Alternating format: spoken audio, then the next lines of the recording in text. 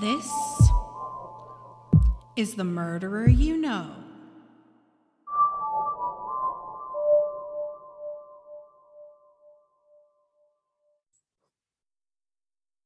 Hi, hi, hi. How are you? I am covered in pollen from head to toe. Welcome to me like 2 weeks ago, maybe 3 weeks ago. It's funny because when I saw you 3 weeks ago, I was like, man, I'm so glad I'm not like that during this season anymore.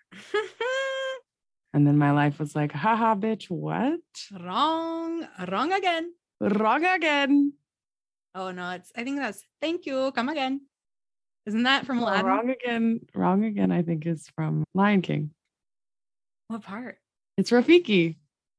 Oh. When he's like lecturing Simba. I'm so disappointed in you. Well, I would automatically go Aladdin because Aladdin's my favorite. Same. Lion King's my favorite. Exactly. So. That's why you knew. And I was just like, please let it be from my favorite. Only a true classic has such timeless lines. Speaking of true classics, you don't remember Chip and Dale Rescue Rangers? No. You don't? I don't think I watched that. Well, honestly, it predates both of us. So yeah, no. But it was on rerun. I guess it was on reruns when I was a kid because I remember watching it. You don't remember Chip and Dale Rescue Rangers?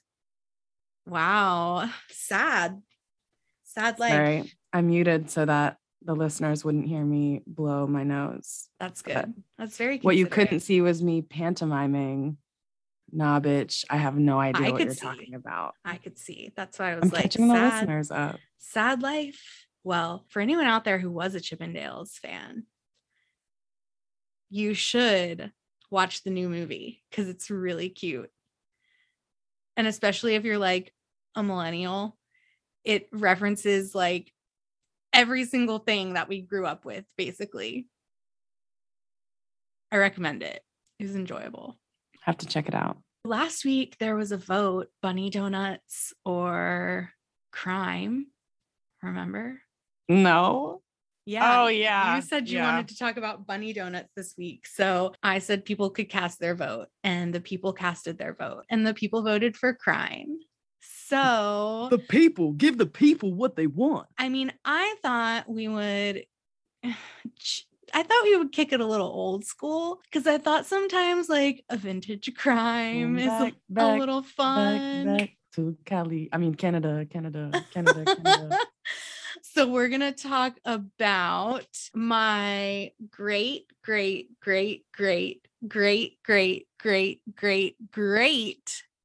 grandmother, who was, how many grapes was that? I won't say this part yet because I don't want to reveal too much, but I'll tell you something later about I'll tell you later what I was going to say. That was 9 greats. 9. So Sheesh. This woman, Gillette. That's pretty much how you pronounce the like razor company. Gillette. I'm not gonna say it. The best a man can get. Isn't that their slogan? I don't have commercials, so I don't know what you're talking about. I don't either, but I kind of remember that commercial. My 9th great grandma, Gillette, she was born in 1636 in Normandy. So we're really going back. And listen, so many things from this story are just like, my God, stuff has really changed in what, like 370 years? Damn, I'm so trash at math. My first guess was 500. Never, move on. Cut that part out. So in 1649, she was sent to Quebec, which is in Canada, with over 200 other young women from France. And these girls and young women were called filles à marier. And I'm not French, so I apologize in advance and probably 1,000 times more for how I can't pronounce any of these things. But essentially, it means marriageable women. And these women basically signed contracts and they were promised to marry certain French men when they arrived in the colony in Canada. And this was all set up by the French king at the time, who was Louis XIV. Gillette was contracted to marry a man named again, don't know, Marin Chauvin upon arrival, and she did marry him in 1650. Now he was 24. And if you're keeping up with the math at all and you're not trash at math, she was 13. Okay, shade. Okay, shade. So she what was you 13, weren't paying about to attention be to, 14. what you weren't paying attention to is the faces I've been making for the past it feels like 90 years that you started telling this story. You said we were going to talk about something nice. This is gross. You used the word marriageable. That's not a word. I said I thought it would be fun. I don't know if I said it would be nice.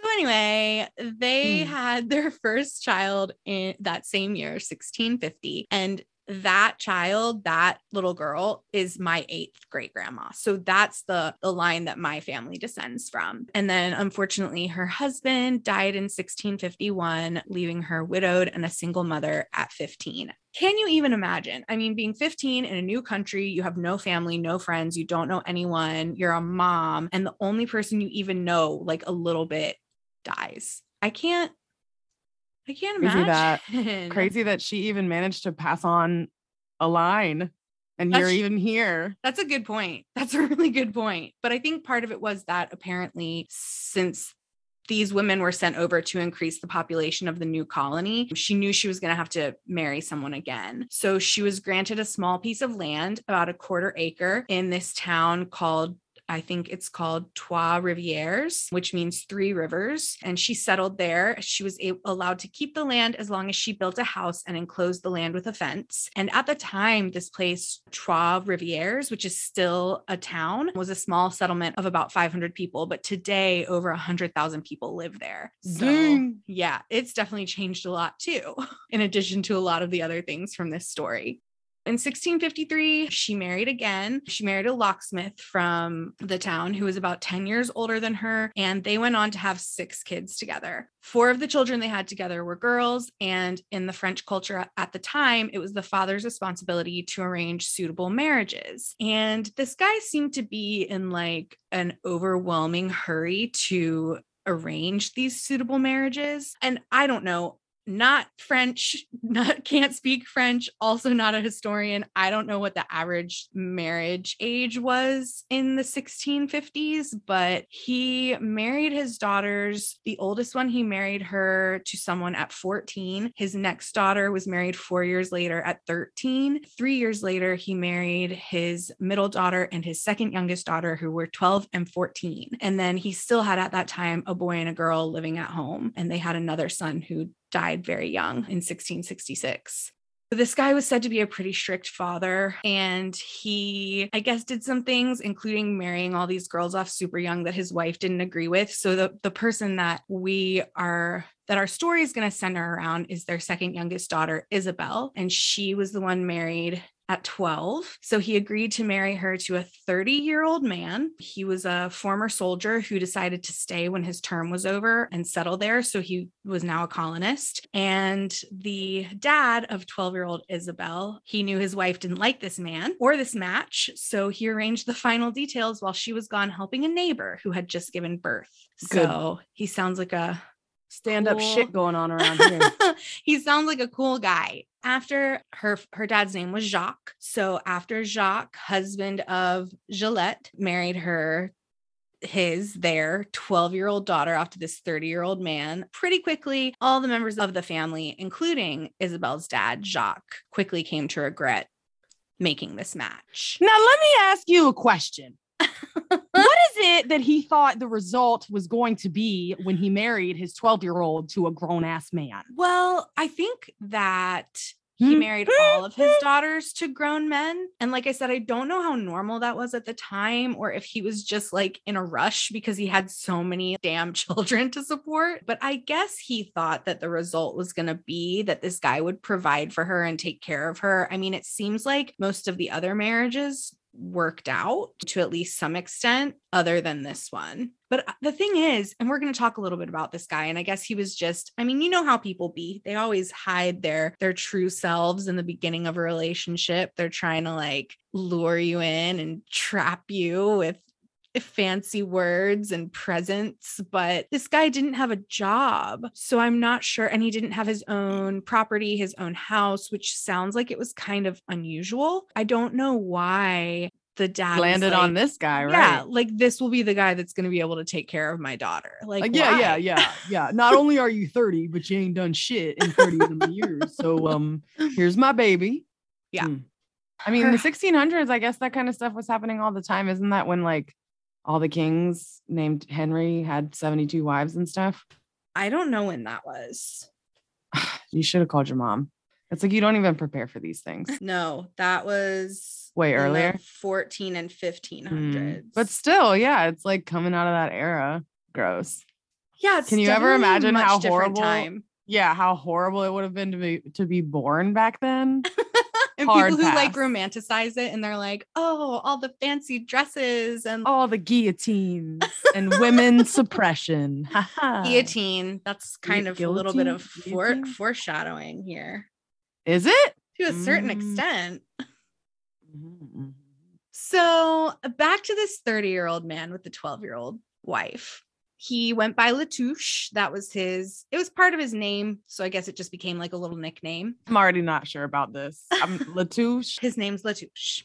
Anyway. Trash name. That's some foreshadowing right there. Although the couple did have one child together, a little girl, about a year after they were married, Isabel's husband quickly proved himself to be an absolute fucking nightmare. He was violent. He was jealous. He was a lazy alcoholic who often beat his young wife bloody, and he could rarely provide food for her. She had to ask her parents for food a lot, and they had to take food over to her, or she spent a lot of her time dining with her parents at their house. Like I mentioned, he didn't have a farm of his own. So apparently around the time they got married, he worked at 2 farms near Trois Rivières, but he ended up leaving both of them, which left his very young family with pretty much no income. And Isabel later said that he drank so much, he physically could no longer even move and wasn't able to work because of that. So sounds like he was really putting him back. Upstanding guy. Upstanding. Yeah. Minus the up and the standing. According to later testimony and hearsay, Isabel frequently complained that she wished her husband were dead when she visited her parents. A couple of times, Isabel's father, and that's Jacques again, he tried to talk to Latouche and tell him, you really need to straighten up, get a job, stop drinking, stop mistreating my daughter. And Latouche, it said, would even agree, but he never really stuck to it. He always kind of slid back into his old slimy ways. Like, my B, I'm gonna get it right. Yeah. Just kidding. JK.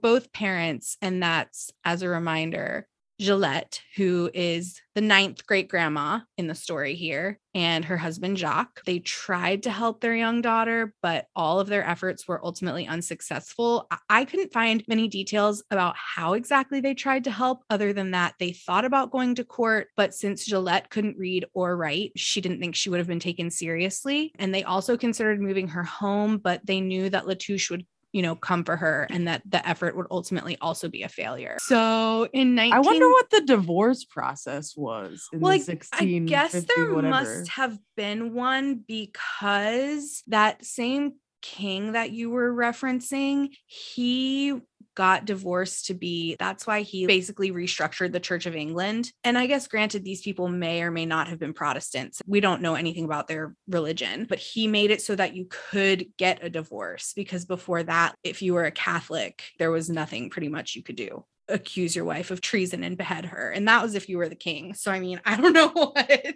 regular ass people did. I bet it was only available for the king. Probably. Otherwise, you stuck with your special privileges. Shitty Latouche husband. This brings us to 72 in the story. It's been a pretty crummy year of verbal and physical abuse, barely a year into the couple's marriage. And one day that year, Latouche beat Isabel nearly to death. And since efforts to separate their daughter from her husband were not progressing, Gillette and her husband decided that they needed to take more drastic action. So the family. So the 9th great grandma is the murderer. I thought it was the 8th earlier when you was talking about her. No, I just wanted to kind of explain how we were related to how I was related to this interesting family. So yeah, that was Isabel's half sister, and her name was Marie. She's not really involved in the story at all, other than just a mention of crazy that she's not involved in the story. I know. And there's I don't want to say this yet either, really, because it gives too much away. But all right. Yeah, she was a little older, and if you remember, she was also married at 14. So apparently she was living like a few towns away with her husband. So yeah, she may have, she had her own life. Dodged a bullet there. The whole line, the whole kinship.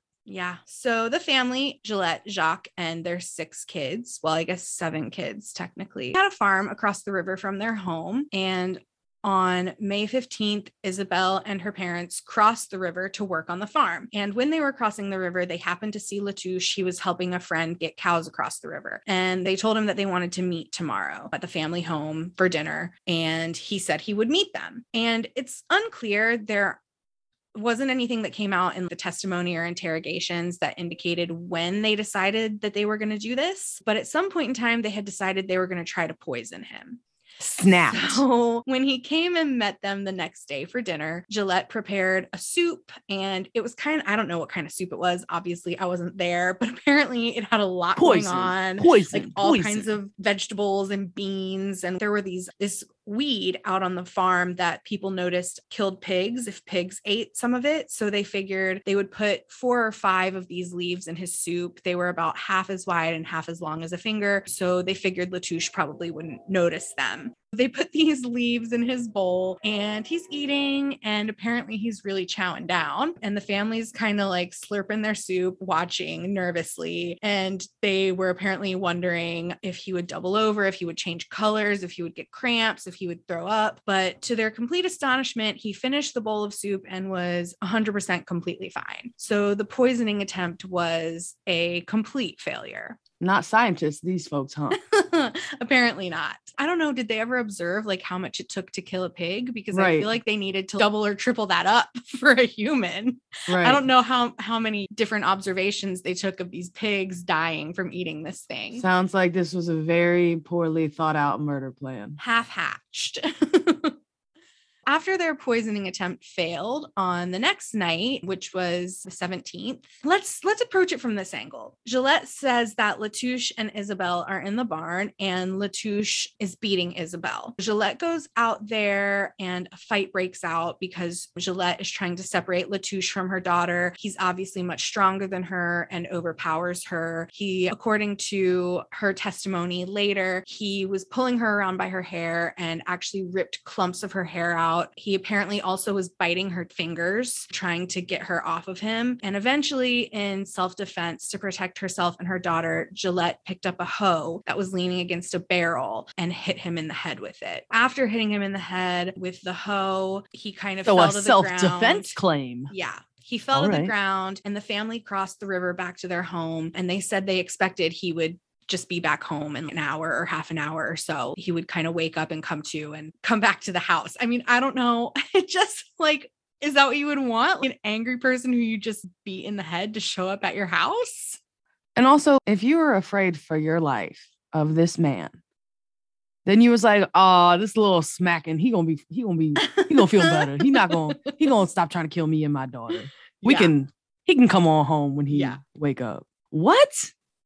Come on home when he wakes up. What is it? Botched ass murderers. What is up with these people? They're waiting around for Latouche to show back up at the house. Allegedly. Yes, allegedly. And when he didn't return, they went back across the river to their barn, and they found him there dead. So shocking.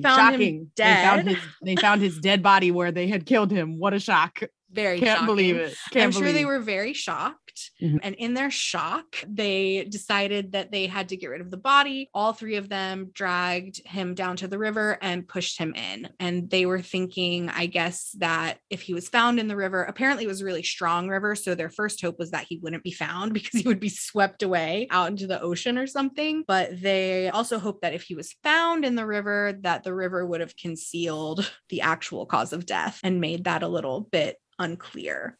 Apparently, after dumping his body, Jacques, the father, went home, and eventually his wife and daughter fled into the woods to hide. So then on the 19th, which was 2 days later, Jacques, Isabel's father, was arrested and his properties were seized. And during the interrogation, Jacques said that he was innocent. And this is where the problem really started, because there were actually several witnesses to the crime. Oh, okay. So they continue to be really shit murderers. Okay. Yeah. So flashback to that family barn on the night of the 17th. Turns out that... So yeah, what had really happened? What had actually happened was that Gillette was mad about the poisoning attempt failing. So she went out in the barn to confront her son-in-law while he was working in the barn. What was it For she was once, gonna say? He was not beating Isabel. He was just out in the barn. And she was going to say, "How dare you not die, mother?" Like, what does that mean? Confront what she him? actually said to him was, "Now there's a nice son-in-law." And he became very irritated and retorted, "Why aren't I very nice?" And apparently these comments devolved into a screaming match of insults until Gillette could no longer stand to look at Latouche. Like, she just had such a burning hatred for him. So at that point, after hurling insults back and forth for a little while, Gillette picked up a garden hoe, so that part was consistent, and she hit Latouche with it. But the strike had no effect on him at all, and he lunged forward and attacked her. So again, this part's kind of consistent. He's apparently dragging her by her hair. He rips out clumps of it. He's biting her fingers. He completely overpowered her. So she shouted to her 12-year-old daughter for help, as one does. She might be 13 by this time, so very strong and mature at 13. Isabel came out into the barn and she wanted to help her mom, but she was completely paralyzed with fear and apparently could do absolutely nothing. Isabel's dad, Gillette's husband, Jacques, heard the commotion and ran out into the barn. He saw his wife and Latouche, and he struggled to separate them as Latouche tried to fight him off. And Gillette managed to grab the hoe again and swing it at Latouche for a second time. This time she hit him on the head, and he actually fell to the ground with blood streaming down his face. After that, Jacques took the hoe from his wife because he didn't believe she was strong enough to do any damage with it. And once Jacques had the hoe, he raised it over his head to hit Latouche, and Latouche started screaming. And apparently, according to witnesses, he was saying a lot of stuff like, "Help, you're killing me, stop," and just screaming, like shouting out for an extended period of time, according to witnesses. Jacques struck him and blood splattered everywhere. Latouche grabbed his father-in-law, kind of tried to get him to stop, but he was pretty weak at this point, and Jacques was easily able to just like shrug him off and keep going. So as Latouche continued to scream for help, Gillette became concerned that her husband was a wuss, basically, and was gonna change his mind. So she started screaming at her husband to kill him, just shouting, "Kill him, finish the job," like over and over, apparently. So Jacques hit Latouche with the hoe over and over again. Apparently, the barn was, as you can imagine, I don't even know. It looked like the scene of, what's that movie? I blacked out there for a while because you had promised me a lighter episode, and then you chopped a man up with a hoe in a barn in front of a 12-year-old. So it looked like a scene from Psycho. That's what it looked like. The prom one. Isn't that it? Blood everywhere. Right, you missed my whole. I'm already It's fun. blacked out. I heard you. I heard you. I can't process any of this. It's fun. It's 1650s. It's light. It's airy. It's You have a strange, breezy. strange definition of all of these phrases that you're using. After the hoe incident, the family decided it was time to go home. So they exited their barn and they went on they started to go across the river. But unbeknownst to them, and apparently thanks to the very still, silent night air, which allowed sound to travel very easily, two brother-in-laws who were friends of Latouche and were on the other side of the river heard the entire thing happening from start to finish.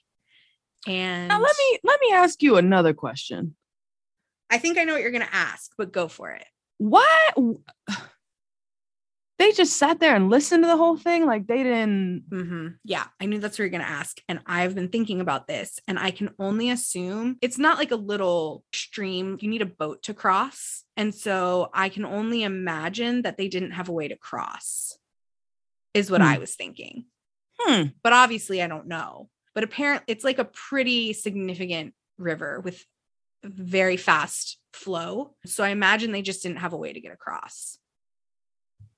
All right, maybe we'll give them a pass. These two guys also later stated when they gave statements to the police that they could identify individual voices, such as the voice of Latouche screaming things like, "Oh my God, I am dead. You're killing me." They could also pick out Gillette's voice screaming at her husband to kill Latouche. And they could also hear the individual blows of the hoe. They said they listened to these sounds for over an hour and a half, which is a really long time. I kind of agree with you. In that time, y'all couldn't borrow a boat from somebody.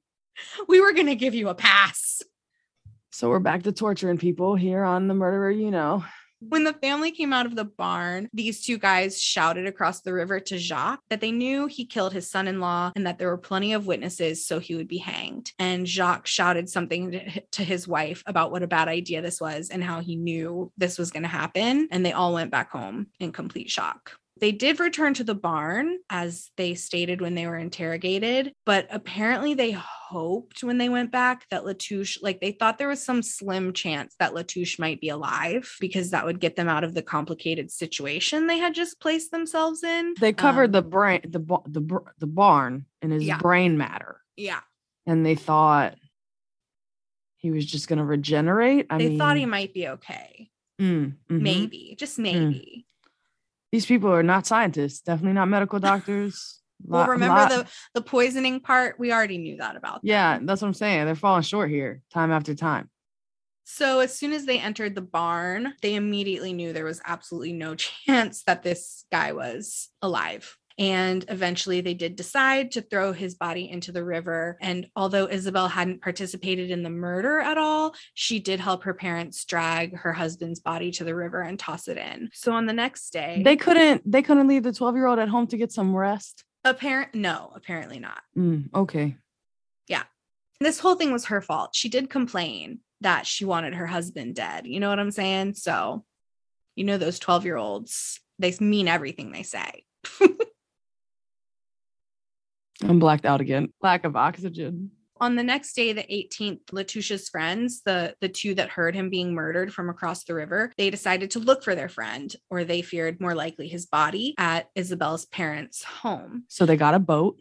No, because the home is on the side of the river where they were, on the opposite side of the barn. Gotcha. So they didn't need a boat yet.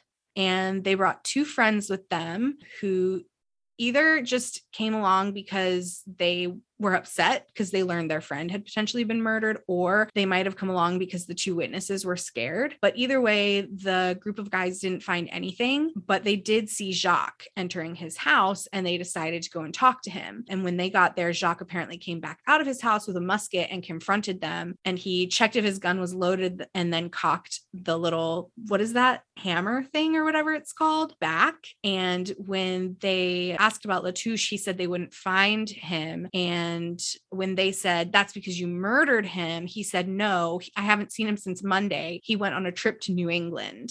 Yeah. So he went on a trip right after shouting repeatedly that he was being murdered. Well, you'll see. They have an explanation. They have an explanation for who was shouting things. That will come up soon. So on the 19th, okay, the next day, the two witnesses without their other friends did go to the barn to see what they could find there. And obviously, as soon as they looked in the barn, they were absolutely horrified. Like I said, there was just a mess, a horrible, horrifying life ruining mess everywhere. They also found some stockings and some human teeth in the mess, which they presumed belonged to their friend. And any doubts they might have had about what they heard 2 nights ago completely vanished when they hoped maybe, they just misheard. They didn't see it for themselves. So they kind of had convinced themselves maybe anything could be going on. But as soon as they saw the barn, they just knew that they were right. They felt really sick. So they had to leave the barn for fresh air, and reality hit them that their friend really was murdered. So they went to the police and they gave statements about what they saw in the barn and what they heard 2 nights before. And that's when police went to the family home and they arrested Jacques, but his wife and daughter could not be found. Bruh. Again, just poorly thought out. Like no cleanup, no. Well, don't worry.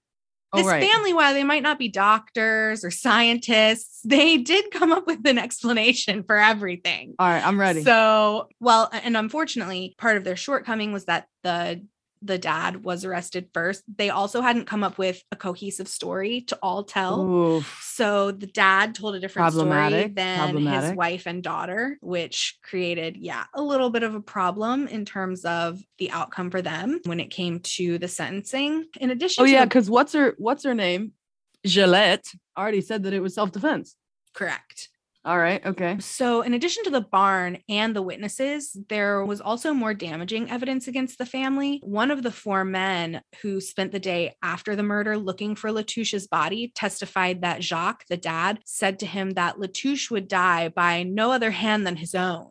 And the couple's 10-year-old son, remember I said they married all of their very young daughters off, but they still had one that I guess was too young, even for her dad, too young to marry off. And they also had a 10-year-old son, Nicholas. And when he was questioned by an attorney the day after his father's arrest, he said that on the night of the murder, his parents and sister had gone to the barn and then returned home after, which doesn't sound that suspicious to me. Like, what, were they just going to stay at the barn forever? But apparently it was suspicious for whatever reason. And he also told the officers that his mother and sister fled into the woods the day before his father was arrested. And he also heard his mom say that she would kill Latouche and heard his sister say that she wanted her husband dead.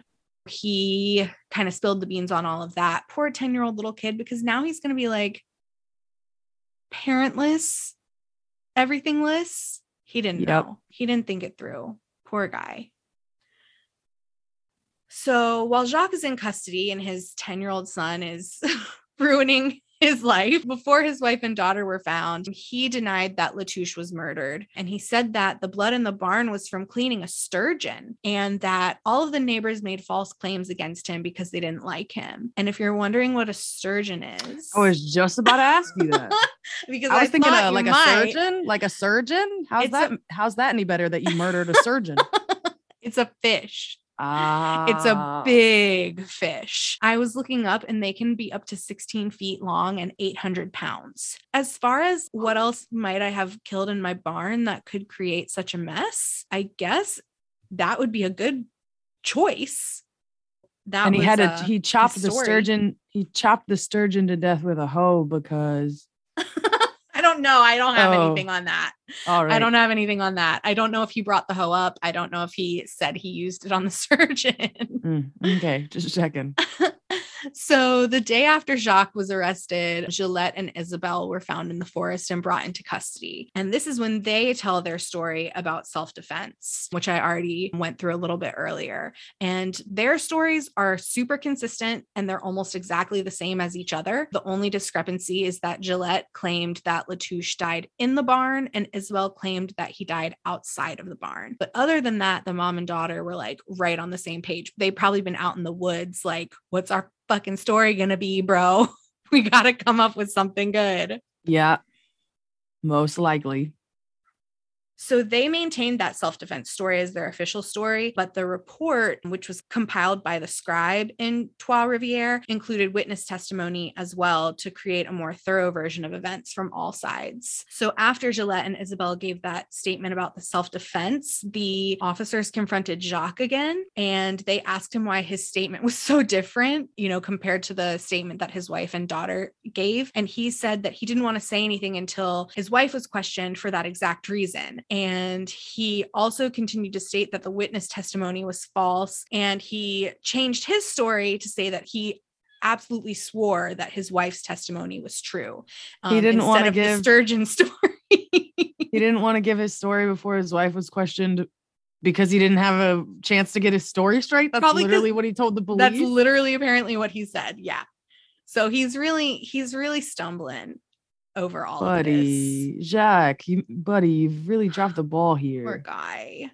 So Gillette, in support of her story, offered her bitten fingers up as proof of the self-defense theory. But after the preliminary investigation and interrogations in Trois-Rivières, the family was then sent to Quebec for a fair and equitable trial. And the case was turned over to the intendant, and I didn't know who the intendant was, so I looked it up. And apparently it was a position second in command to the governor of the colony, and the intendant was responsible for the colony's civil administration and gave particular attention to economic development and the administration of justice. And the intendant received the copies of the interrogations done in Trois-Rivières from the public prosecutor, who apparently did the interrogations in the absence of a judge. And there was nothing in the records about why they didn't have a judge at the time, like if he was just out of town or if there wasn't one appointed. But for whatever reason, the public prosecutor did all of the work in Trois-Rivières.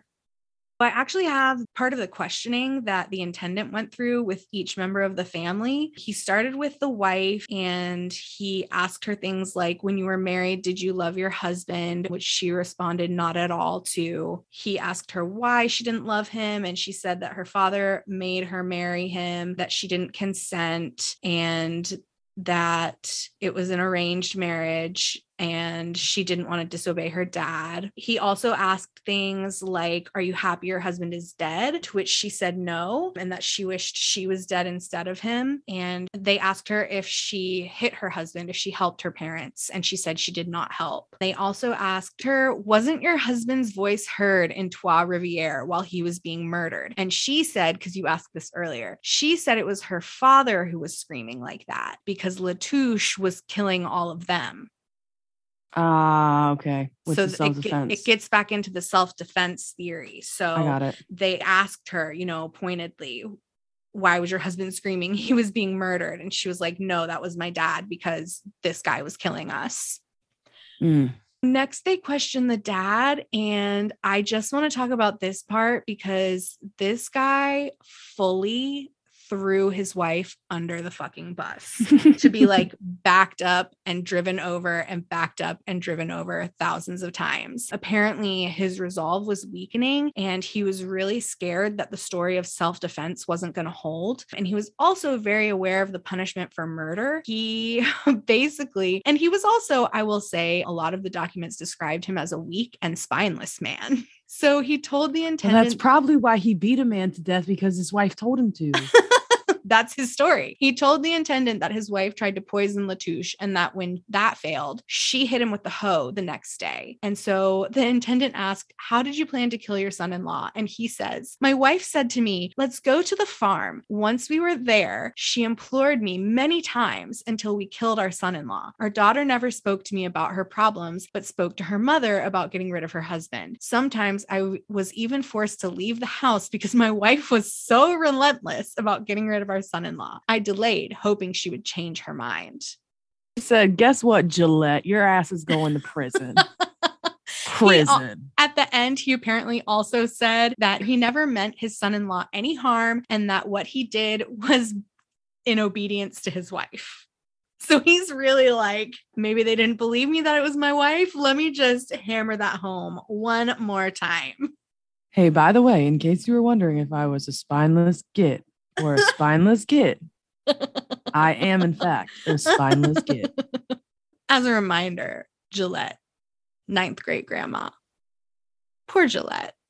We don't love these hoes, Gillette. What are you doing with this man? Oh, yeah, I guess. She was forced. You're right.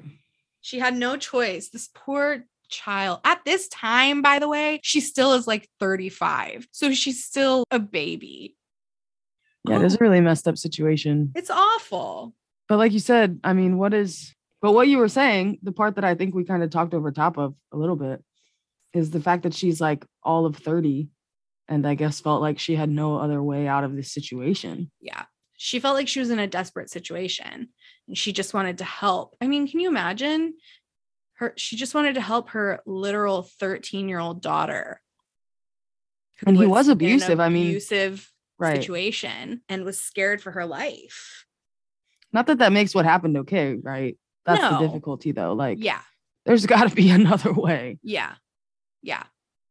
And obviously we don't live in 1670s Canada. We don't know what that other way might have been, but yeah, I mean, there's no justifying.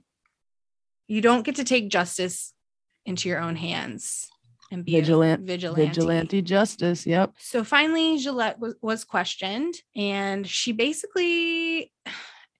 kind of admitted to everything. I think she was still maintaining that it was done in self-defense and that her daughter was abused, the entirety of the marriage, but they asked her things that the husband had called her out on. So the intendant said, "What kind of plant did you use to try to poison your son-in-law?" She said she didn't know and described it. And then they asked her, "Did you go into the barn to see your son-in-law 1 hour after sunset where you said to him, 'Now there's a nice son-in-law'?" And she said, "Yes. And he answered me, 'Why aren't I very nice?'" They asked her, "Did you not take a hoe that was next to the barrel and use it to strike your son-in-law?" She said that is true. They asked if her husband came out at the same time to take the hoe and finish killing the son-in-law. She also said that was true.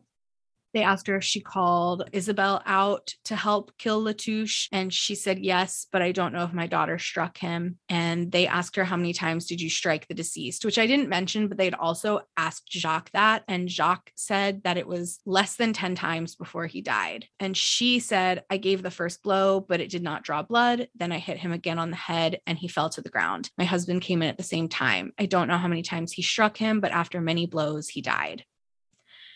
And then they asked her, "After you killed your son-in-law, what did you do?" And she said, "When we knew he was dead, the three of us threw him into the river."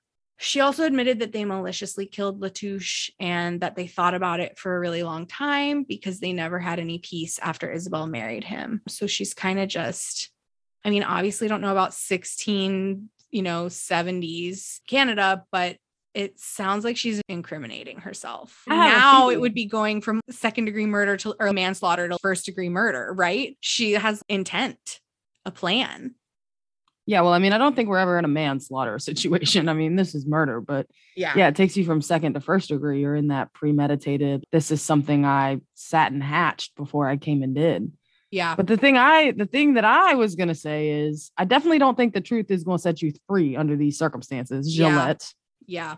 I think in 16th century France or whatever, we're in Quebec, I think they're going to probably guillotine you. It's coming. Yes. Another thing that struck me was how quickly all of this happened. I know I said the 17th, the 18th, the 19th. I don't think I said what month it was. It was May. And so on June 8th, so much more quickly, it seems to me, than things happen nowadays. The public prosecutor in Quebec rendered his verdict, which was that all three assailants should be executed. And he did not recommend any exceptions for Isabel because of her age, which was, reminder, 13. Lord. Yeah. He thought she should be executed just like her parents, even though she didn't even kill him. Yeah. Oof. So apparently after the public prosecutor, and again, not a lawyer, not Canadian, not living in the 1600s. I don't know how any of this works now or then or otherwise, but apparently at the time, the public prosecutor rendered a verdict and then it was given to the intendant, and the intendant had a small court, which was made up of 5 men. And they gave the sentence based on the verdict from the public prosecutor. They agreed with the verdict and the punishment for Isabel's parents, but they did take mercy on her because of her young age, and they decided she should not be executed. So the family appealed their sentence that day. Actually, it was the next day on the 9th. They appealed their sentence, but the verdict was upheld. And the only small change that was made was that Gillette and Jacques had to pay a 60 livre fine instead of 100 livre livre fine. So their fine was reduced, but they were then convicted of both of them of the same crime of imprisonment and murder committed against their son-in-law Latouche. And later that afternoon at 4:00, the sentences were carried out as recommended by the public prosecutor. I have a feeling they're not going to be able to pay that fine.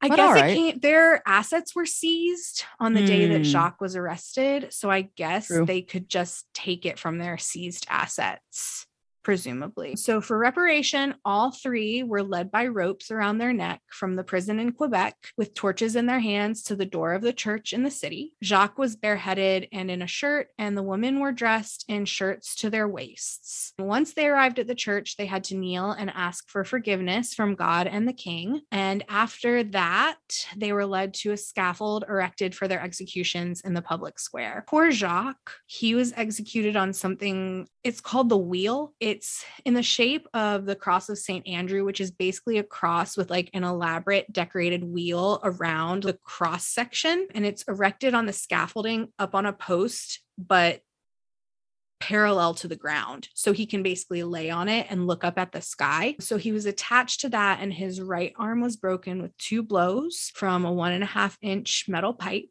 After which, check this out, he was strangled because What? Bro, what is wrong with you? Me? How is this lighter? I can't get over you. I gotta go. I'm signing off. Play the theme music. It's over. Just listen. Because this is very interesting. Refuse. This is very interesting. He was strangled because the intendant's court, who got to agree basically with the public prosecutor, they were considered merciful. He was strangled instead of the typical punishment on the wheel, which was that all of his limbs would have been broken with 11 blows, and then he would have been wrapped around the wheel so that his hands and feet were touching the back of his head. Then he would be put on a small carriage, like in the town square, and left there for people to throw stuff at. I've blacked out again. I'm not laughing at the situation. Who are you? Who are you? Now, I think this is very interesting. Who am I? I don't know if you remember, but there's a torture museum in Germany. I want to say it's in Dresden, but I could be completely wrong. And I was just fascinated by that museum as a kid. Fascinated to the point that when we went back to Germany in 2018, we went again. All of us were like, we have to go here again. And they have Iron Maidens and the wheel and these awful masks that they make you wear if you're a town gossip and stuff. And I just think it's so fascinating. I mean, sure, that's a word that you could use to describe your obviously, I'm not alone. There's a whole museum about it that's been there for at least Count me out, bruh. 20 years. You went. Me out. You went too. I didn't purposefully go back. Different. I just thought it was, granted, it is way, way better, I would imagine, to just get the 2 blows and then be taken out compared to all of that other stuff he would have to go through. But I just thought it was amazing that was what was considered mercy. But also, who in the actual literal... Ooh, I can hear Dad telling me not to say the F word. So I'm trying. Who thought of that? We'll just beat you twice, and then we'll have a secret rope to strangle you so that you don't have to go through all the rest of the torture. But we're still going to put you up on the little carriage on your wheel in the town square as a lesson to other people. They still put him up there, and they said that part of the punishment was carried out symbolically as a warning to other criminals. That was their course of action. I'm glad they don't do that anymore. So what happened to Gillette? Did they wrap her ass around the wheel too? No, let me tell you, Gillette's lucky. One time it paid off to be a woman in history. The punishment of the wheel was never applied to women due to the decency of their sex. So she was hanged, and right after her husband, at the same time, basically, she was hanged. And Isabel, as part of her punishment, was required to watch as both of her parents were executed. I was wondering why she was there. I know. And apparently she, as you can imagine, was absolutely hysterical. She said later that she wished she was dead and that her husband was not. She cried out to her mom, begging her not to leave her. But ultimately, she was left all alone without her. And now all the documents I was reading changed it up. They were like, oh, her kind father. Like, oh, he was a real shit guy, but he did love her. Like, oh, cool. Oh. And her best friend, her fiercely protective mother, who had always been her listening ear and her guardian. I will say. So how did you find articles in English anyways? I mean, you can translate them, but it's crazy because there's just a lot of interesting things to me about this. Quebec has public record going back that far. Well-maintained public record. And they're all photocopied now, but they're these ripped, handwritten in fucking cursive documents that you can barely read. That's cool. But it's amazing. I mean, the organization that requires to have all that documentation. I feel like there are more details about this crime than stuff that happened in the 80s in the US. That's what I was going to say. I was shocked that you found this level of stuff. I thought this was going to be a little light, easy, breezy, 20-minute, oops, they killed him episode. I will but say nah, in my you defense, had to chop his ass up all over the barn. In my defense, I don't ever think I said this was going to be light. I think I said it was a little bit of a fun twist because it's the 1600s. I don't think I said light. I feel misled. Well, here's something light. In 1673, Isabel remarried. So I still somewhat don't like this. A 26-year-old soldier who was the widower with no children. And they eventually had 6 children together starting in 1676 when Isabel turned 17. So wait, how long did she remarry? She remarried like a year after her parents got murdered? Yeah. Death penalty? Oh, yep. But I mean, imagine the situation similar to her mom. Imagine the situation she was in. She's a 13-year-old single mother. Her parents are gone. I don't know who had to care for her 2 youngest siblings. Was it her? I don't know. I mean, she was probably in a really desperate situation. Sad. Yeah. But I thought that part was nice because it seems like they had more happiness than she had experienced with her first marriage. Seems like a low bar, but all right. Yeah, I guess it is a pretty low bar. Also, he could have been shit. I don't know anything about this second husband. We're gonna just put it into the air that he was fine. We gotta take a win. We have to hope. We have to hope. That's the story of. Explains a lot about you, kid.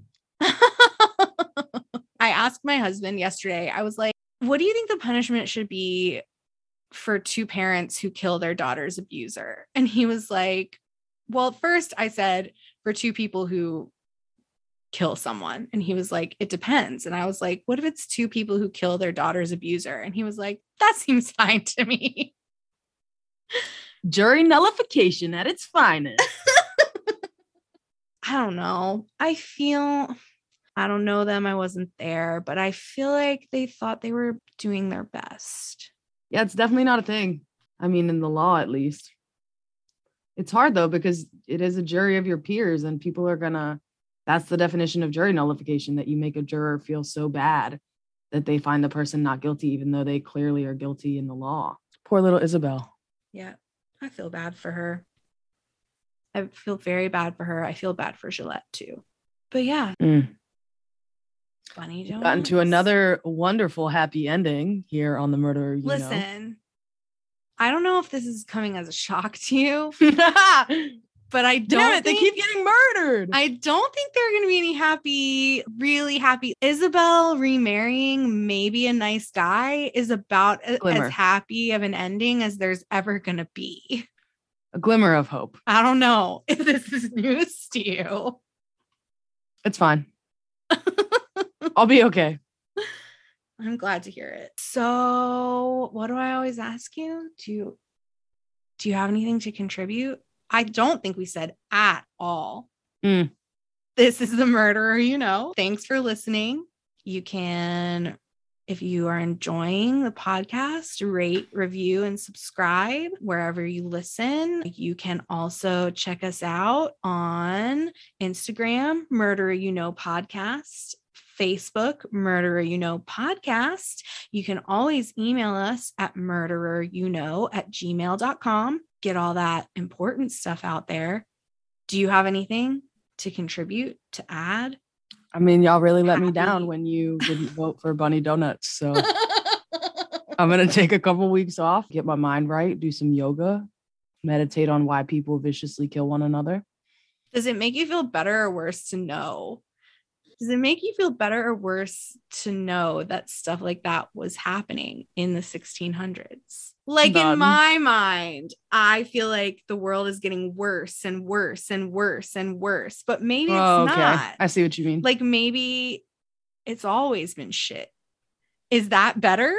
That feels better. The world always having been shit, or not the world, because the world is a beautiful, amazing place, but human nature, that humans have always done garbage things to each other, makes me feel a little better than that it's a new thing.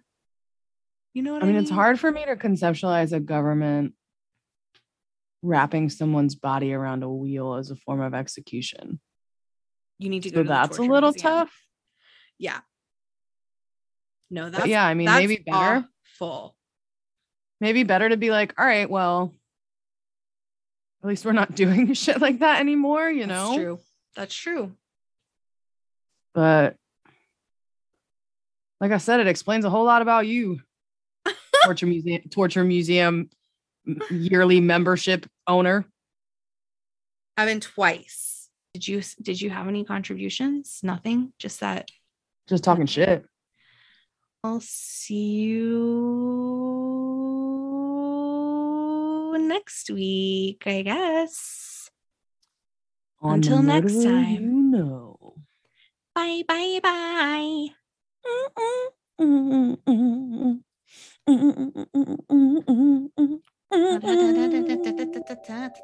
Bye, bye.